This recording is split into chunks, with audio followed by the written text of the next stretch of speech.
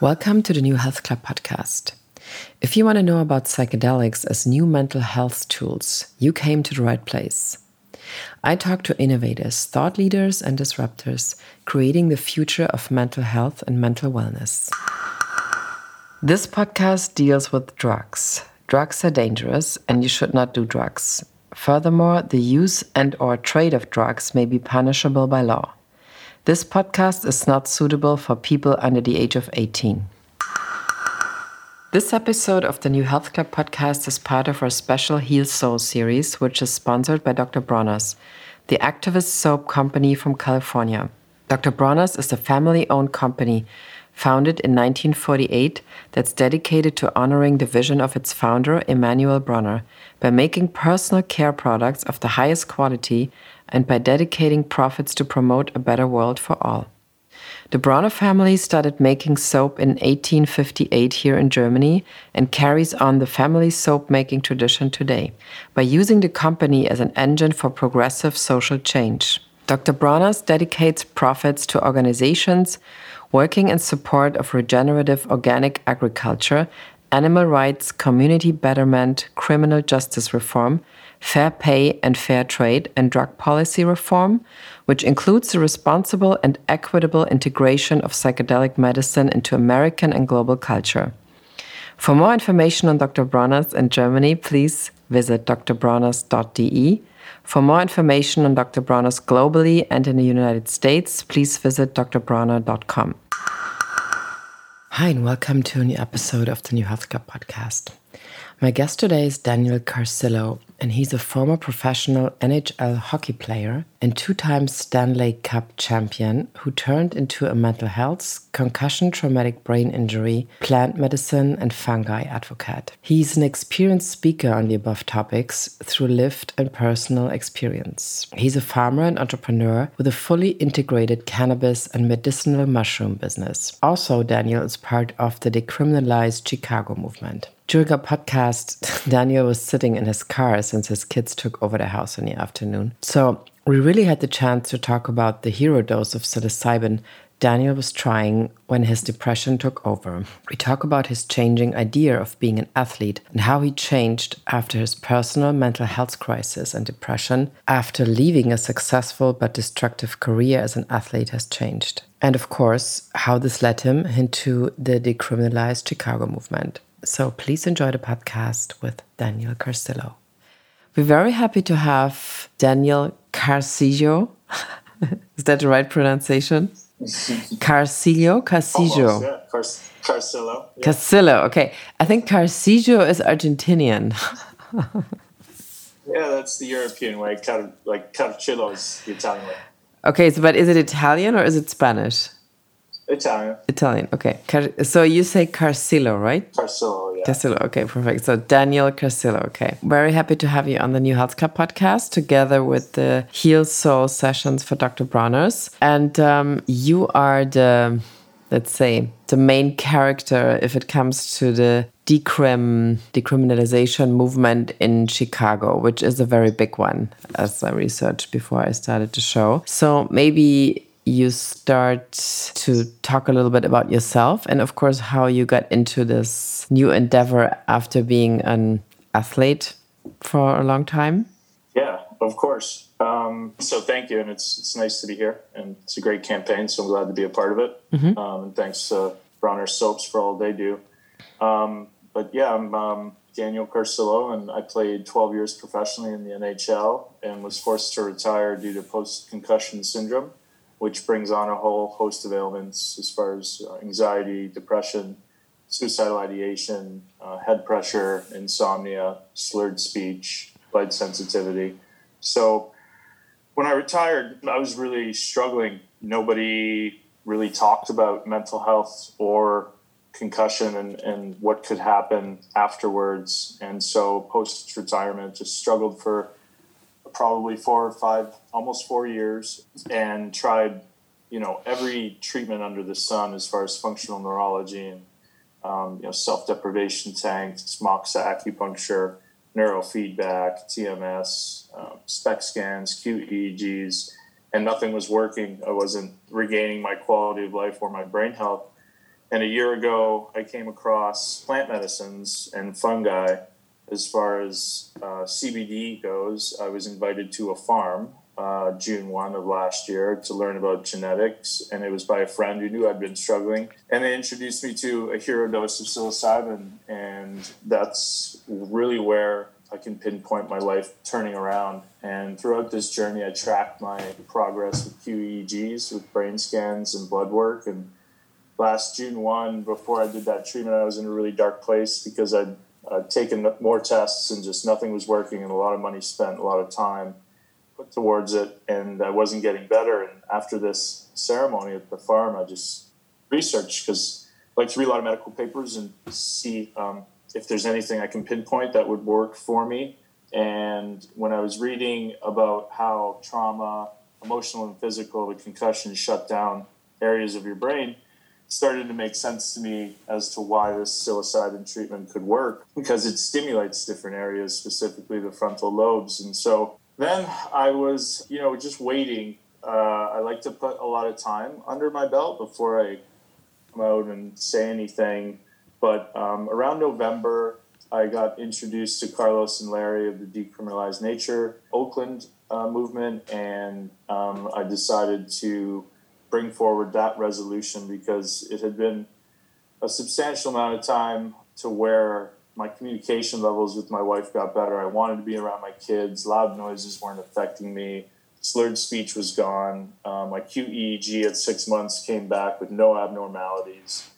So I really made quite a turnaround and realized that this worked for me. And I was advocating on social media a lot for TBI and mental health and concussion, and I could realize that this could work for these communities as well. So brought forward the resolution and started to do an educational campaign behind the scenes with the city's aldermen. And we had 2 hearings set with Human and Health Committee, but COVID pushed both of those back. So we're just kind of waiting in a holding period right now, waiting for everything to open up, and then bring our presentation forward with a really diverse group of people that this medicine has helped, and just show how responsibly it can be used and how it can help to heal trauma. And I think we look around this day and age, it's a lot of people exhibiting a lot of anger, and rightfully so. And I think that we need to, get back to original medicines and find ways to integrate this type of life-saving therapy into our communities and traumatized communities. And I mean, your story is very, if you look at a couple of videos you did and even pictures, I mean, you also were very outspoken about how the NFL doesn't address anything like that it basically, I'm going to say like it hurts to the point players and athletes that their life is actually, they can't retrace their life anymore after having the career in sports. So, I mean, if you do something like this after being a long time in let's say, in a business or in a world like this, it kind of probably leads to a lot of rejection that from people that you used to be friends with, used to be your surrounding. So, I mean, how exactly did that happen? So, and how did you, let's say, dare to go forward with this? So my friend passed away, who was my teammate and my best friend at the time. He was cleared by a team for 4 concussions. He had a total of 19 concussions, but he was cleared for his last 4 concussions in 12 weeks. And he really went on a downward spiral after that. And I saw some of the same symptoms in him that I saw in me. I had 7 concussions documented in the league, and I realized that nobody told us anything. Nobody warned us or told us the truth about the real risks of doing our job and the repetitive head trauma that we were sustaining, both through body checks on a daily basis and through headshots and fighting. And that really pissed me off. And I decided to do more research and just started to read, the emails that were made public. There were 297 of them. And you could see how the league set those violence, hate, and rivalries. And at the very least, didn't treat us with enough respect to tell us the information that they knew. And so we weren't able to make educated decisions about whether or not we should continue to play when we saw these signs and symptoms, and let alone seeing them, we couldn't recognize them because we were never educated on what they are and what the real risks are. And the real risks are, losing your family and losing your sense of self and really struggling afterwards. And I don't have, the same friends that I did while in the league, but that's okay. I have a small circle and people that know me, I keep close to, and some people don't understand it, but the trials haven't happened yet either. So when the trials happen, then that information will be made public. And, when I say it, I don't know if it carries as much weight, just because a lot of people, they can't get over my past, because I was a big perpetrator of this. I mean, I embodied that hate and rivalry, and I fought, and I was aggressive, and I was everything that they wanted me to be. And I just, after you learn something and after you see somebody struggle, and then you struggle personally, and you see hundreds of other guys struggling around you, it's not just isolated incidences, and it's not just enforcers. There's superstars retiring now. I think they need to learn a lesson, and I think that the cases that are coming against them will hopefully hold their feet to the fire, and then the public, when it's in court of public opinion, I think when this information comes out and it's not delivered by my mouth, it'll have a different impact, and people will realize, the importance of doing this. Because it's sad to say, but professional hockey players right now, they're in trouble. They've never gotten treated, so they're going to have some type of mild cognitive impairment when they leave the game. That's just normal. And so it just depends on how badly it can affect their life and how quickly they get treatment. And it's for kids and parents so that they know, the real risks. And, they've done some good things like moving the body checking up to 14, but I think there really needs to be more education on how to recover from a concussion and the time frame. And, if this is a bruise on the brain essentially, or tears to the white matter of the brain, I think it takes a little longer than 7 days to heal. And those are the current guidelines. But then you delve into who these doctors are, and a lot of them have really strong relationships to collision sports. So it's a long road, but we stay the course, and I have a lot of really great things around me that I'm not solely 100% putting all my energy to that every single day. But my lawyer's been in touch recently, and I'm a critical witness with Steve Monador's case, and so I think it could change the world. I really do. I think it can. There's no such thing as a sports-related concussion, or it's just a concussion. There's no such thing as a car accident concussion. They just call it a concussion. And so I just want people to be educated about it. I mean, after you call hero dose of psilocybin. So would you say that, I mean, obviously that happened, that after this you got involved into the decriminalized movement, or were you in touch with that before, or was it something that was kind of leading you in this direction actually? No, it was a total surprise that I was going to do that on that night. And, I guess they always say the medicine calls you, and a friend just introduced me to it, and I was in the right place at the right time. But afterwards, I'm the type of mind that needs to I need to delve in. I need to know why it's working for me. If it works for me, that means it possibly worked for other people. And I was an extreme case, so it worked so well that I think, I'm doing things on the back end about, the advocacy work and exploring other avenues of really getting this type of treatment to people. And it was after the hero dose when I started to show people that I was healthy. I think that's the biggest thing. They could see it, they could hear it.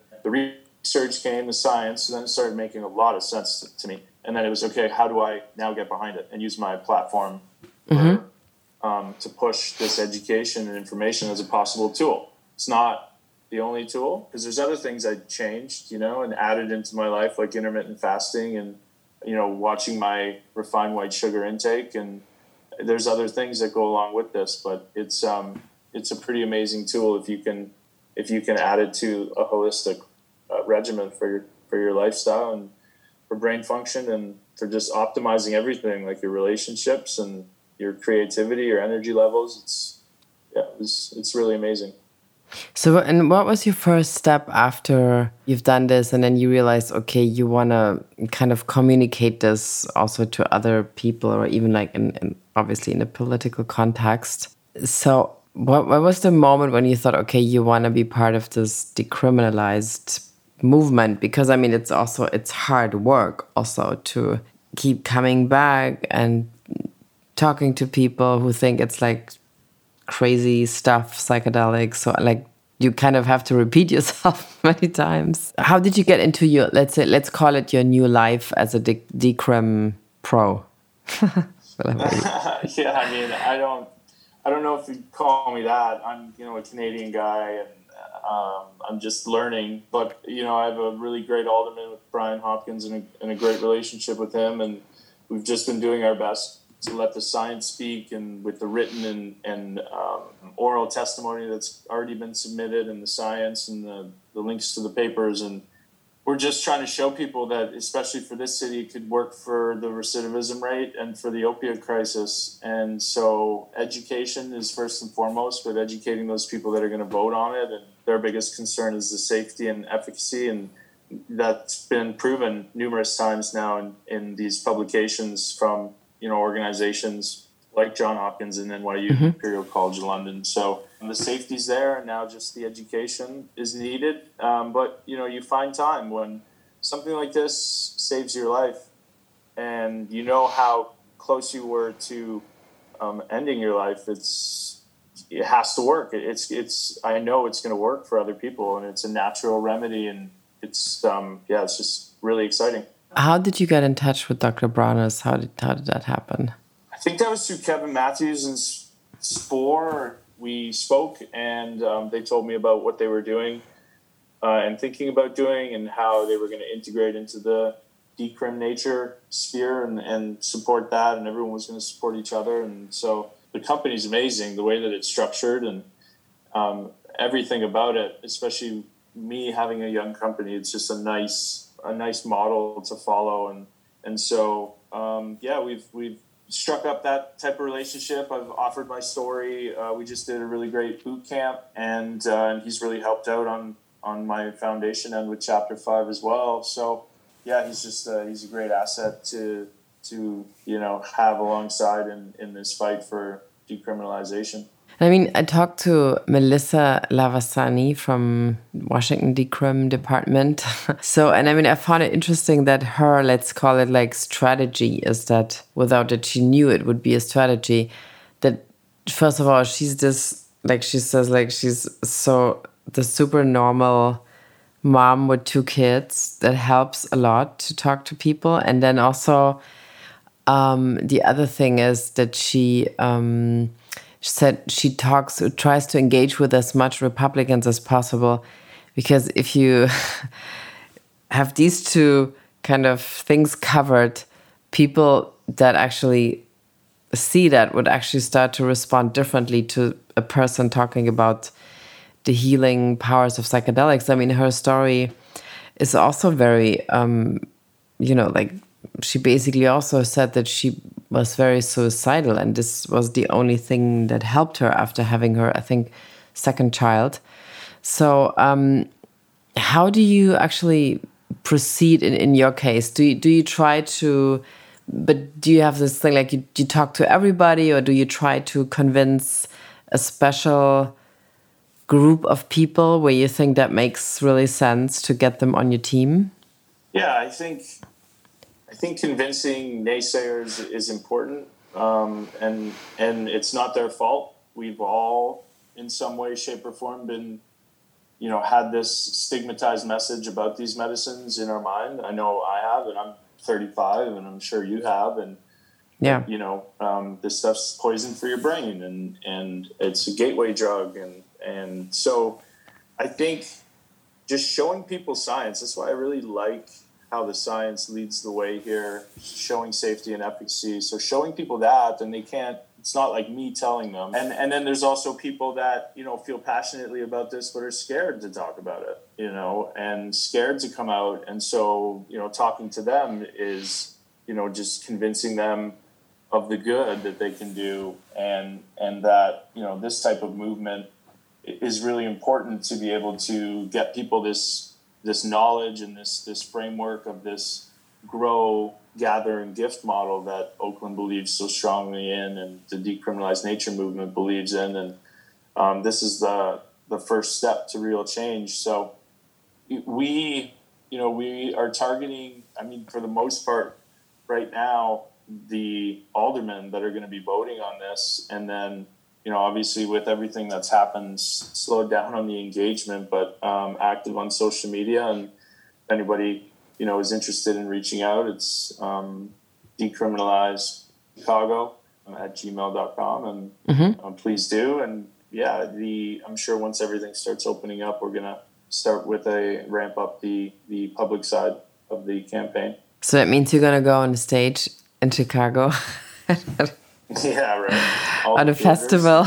Go across all the theaters. Well, yeah, I mean, the future of theaters is uncertain, I guess. But I mean, that's an interesting question, actually. So, because of course, the decrim movement was alive and kicking, and then suddenly COVID kicked in. And of course, like this whole kind of public speaking, like public places. I mean, I think Melissa also talked about this, where you could just go and gather and like, you know, talk to people. This suddenly stopped, like out of the blue. So what were your strategies when you when you just had to stop gathering a lot of people, you know, around somebody talking about this? So what are or were your COVID strategies to reach people?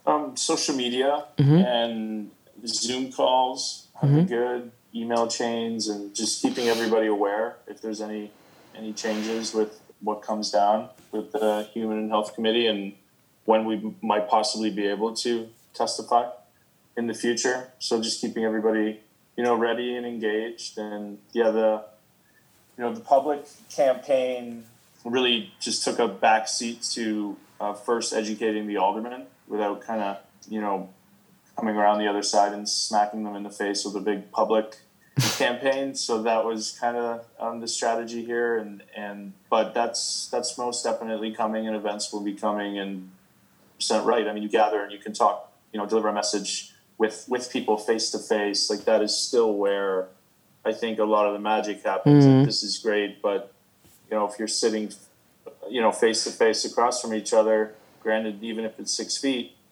it's just much better, you know. So I'm looking forward to when that happens, and letting everybody know where we'll be, and engaging with people. I mean, what is your favorite or your best argument if somebody says, well, psychedelics is something that's just crazy making, and it's from the 60s and it's from hippies, so we better don't touch it anymore, which surprisingly a lot of people, I mean, even in Europe, kind of have in the back of their mind if they hear the word psychedelics these days. Right. Yeah, and that's the stigma, right? That's been ingrained. I would just say, like, I have in my notes, it's called Publications for the Haters, and I usually just copy and paste that whenever I get it, and then send it to them, and they can make their own judgment. It's from Johns Hopkins University, and there's a lot of publications, you know, and it's hard to ignore that. And I think if you educate them a little bit on why these, you know, medicines were criminalized in the first place, it wasn't because of science. It wasn't as if these medicines were showing that they were, you know, really, really bad for us and had a high addiction rate and no medicinal value whatsoever. We're showing the exact opposite. So, you know, the Nixon with the war on drugs, and a lot of these movements, as well as, you know, the counterculture movement, it was just the perfect storm for them to, you know, continue to enslave certain communities, you know, communities of color and minorities. And so it's been it's been a long fight. I'm just joining this fight and just getting educated as well. But you can see how this has been going on for a really, really long time. And you have people serving close to life sentences for less than an ounce of marijuana in jail still. So it's, again, just showing people and talking to them and delivering a message about science. Like, for example, when I talk to TBI patients, I have this image, you know, saved on my phone from the Beckley Institute, about the right and left brain hemispheres communicating, a placebo, and then right. brain on psilocybin. And it's hard to ignore that image, and that usually leads into a conversation. And then I don't, put my happiness, and it's not dependent on somebody convincing somebody. It's just showing them the information, and then they can make their own educated decision. Mm-hmm. I mean, what would you say was your main, if you want to talk about this, main experience in your own psychedelic or like psilocybin trip experience? What do you mean by main? Like, what did well, I mean, the thing is, the ultimate lesson? Yeah. I mean, I find often it's like there's one or two things that are really, I mean, probably the things that become very transformative after this or after like putting them into integration. So, and I mean, sometimes I think it takes a while until you realize what it really was. But so, yeah, I mean, it would be great if you could talk about what for you was the main insight, or like the main thing where you took this as a new beginning for your life, actually, maybe. Yeah, so I was lost before I went there, really depressed, suicidal, and the medicine tends to show you and exacerbate exactly what's wrong. So it was a new place that I was at, and I just took this medicine, and I found myself caught in a loop for 90 minutes where I didn't quite know where I was, and I was kind of working something out, definitely some like really bad energy. But that, after I was done with that kind of 90-minute, it was really difficult, but it showed me, it confirmed how I felt, that I was definitely lost and I didn't know which way to go or what to do or what treatment to do or next job to take. And and then, after that, I went back and I was there to learn about farming. And so I started farming. And then, I started taking CBD along with medicinal mushrooms and this medicine in a microdose form. And I just started to get better. And I committed to that. And as I started to get better, things started to change for me a month later, even 2 months later. Specifically, I remember an event where I was driving out to my plants, and it was, they were probably about like 2.5 feet or so. And I had a thought like, wow, a really good job, Dan. And I was just kind of dumbfounded because I never used to speak to myself that way. And that was something that all of a sudden, for some reason, changed. I started, again, I mentioned it before, but communicating with my wife more and just, getting more connected instead of wanting to be disconnected. So those were some really major things. And then I started to get really creative. I can multitask really well now. I just feel as if like my brain health has been better than it ever has been, and I keep getting better. So that's really exciting. And there's certain protocols that I follow that have been working for me, and it's been like a really amazing turnaround. But yeah, the medicine is if you can.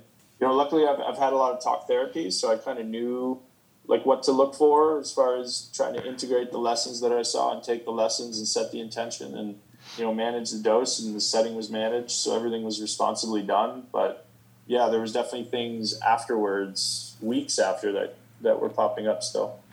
Okay. So, I mean, like coming back to the decrim movements, I mean, of course, every place has their own specific requirements. I mean, obviously, if you're in Washington,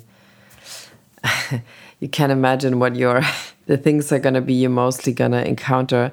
So, but I mean, Chicago is, I mean, I have to be honest, I have no feeling like how the city is embracing these kind of movements. Because I mean, Oregon, of course, it's always been more like let's say a place that was always very open for these things.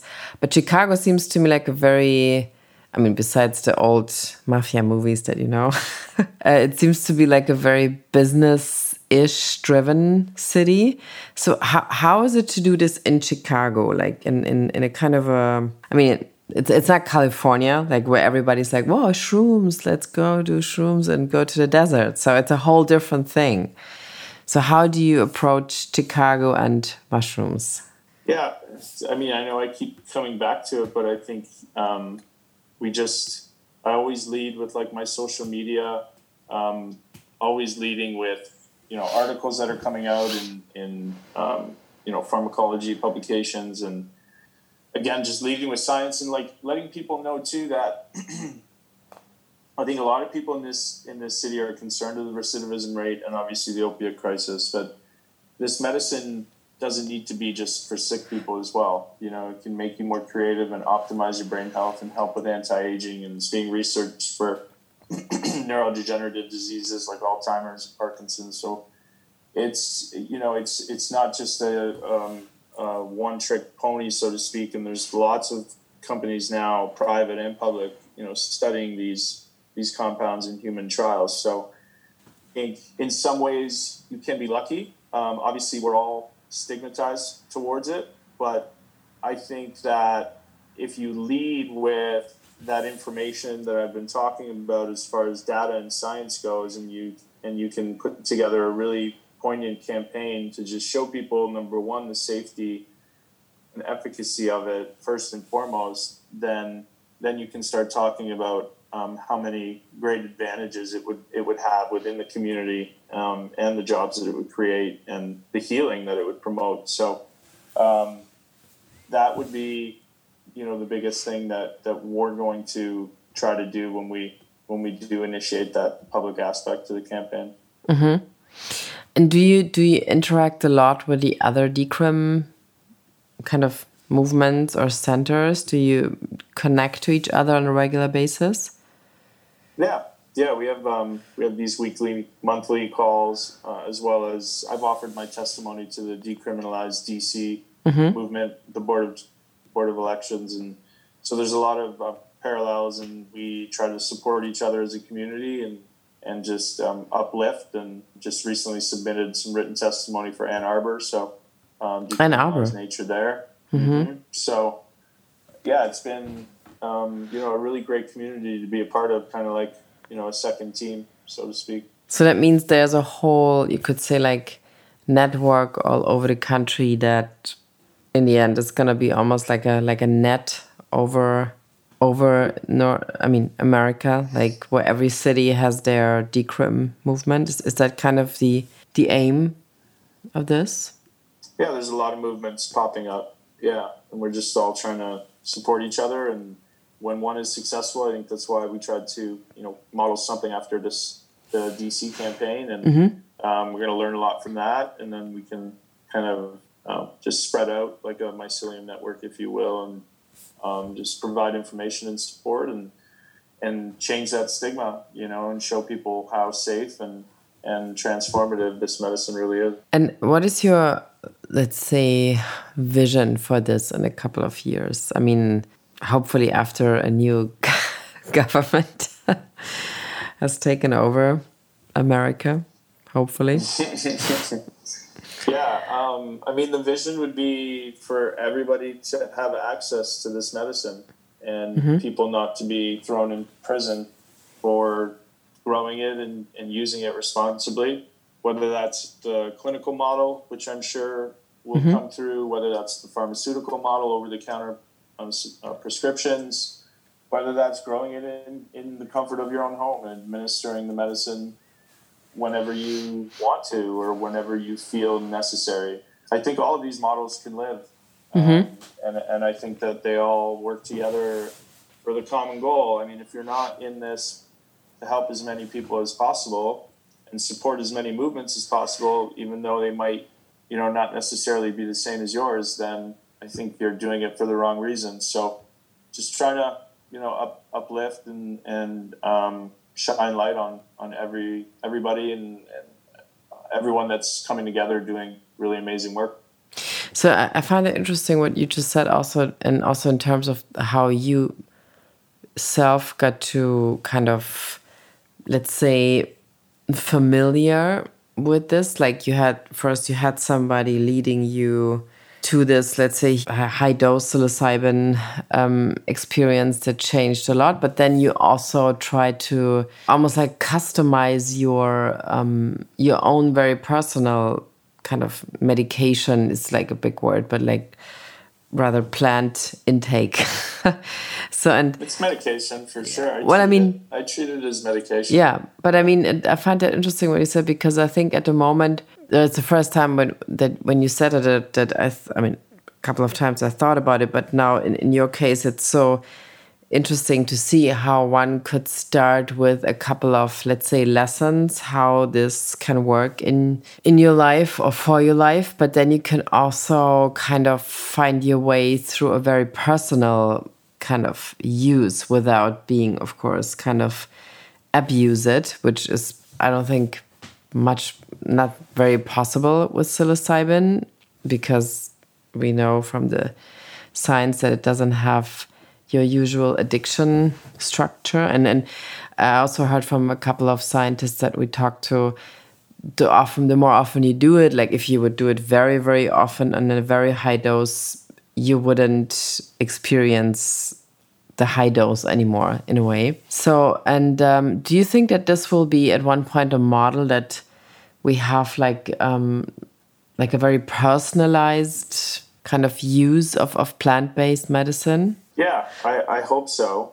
I mean, I think that, again, this is a tool that can be used responsibly within a holistic lifestyle. And I mean, I take my capsules in the morning on an empty stomach, most times in the afternoon as well, just to break my fast. So that's another tool. And so I think just somebody there to tell you about that and guide you, not necessarily just hand you a bottle of pills over the counter, but there's always instructions that can come along with it. And yeah, these mushrooms are amazing. You know, they communicate, and they know, you know, they have this like safety mechanism built in, which is tolerance. And if you take too much, then you're not going to feel the effects, you know. Yeah. So again, responsible use, responsible dosing, definitely education about different dosing regimens, because there have been proven handful of different dosing regimens, and then just trying it out on your own, because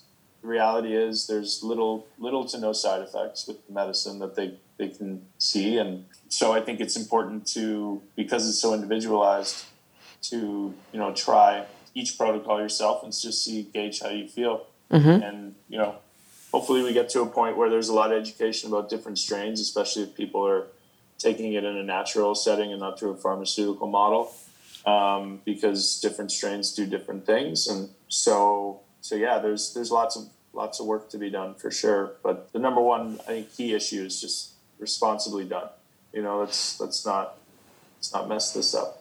Well, that's a good kind of a good last words. Let's not mess this up.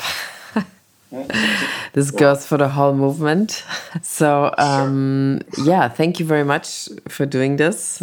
Although you have a lot of kid stuff on your hands right now at 4 o'clock. Is it 5 o'clock almost at your place? Oh yeah, I got 5. I got 5 of them behind me right now. So okay, wow. It's all good. It's yeah. This was great. So appreciate the conversation. No, of course, thank you.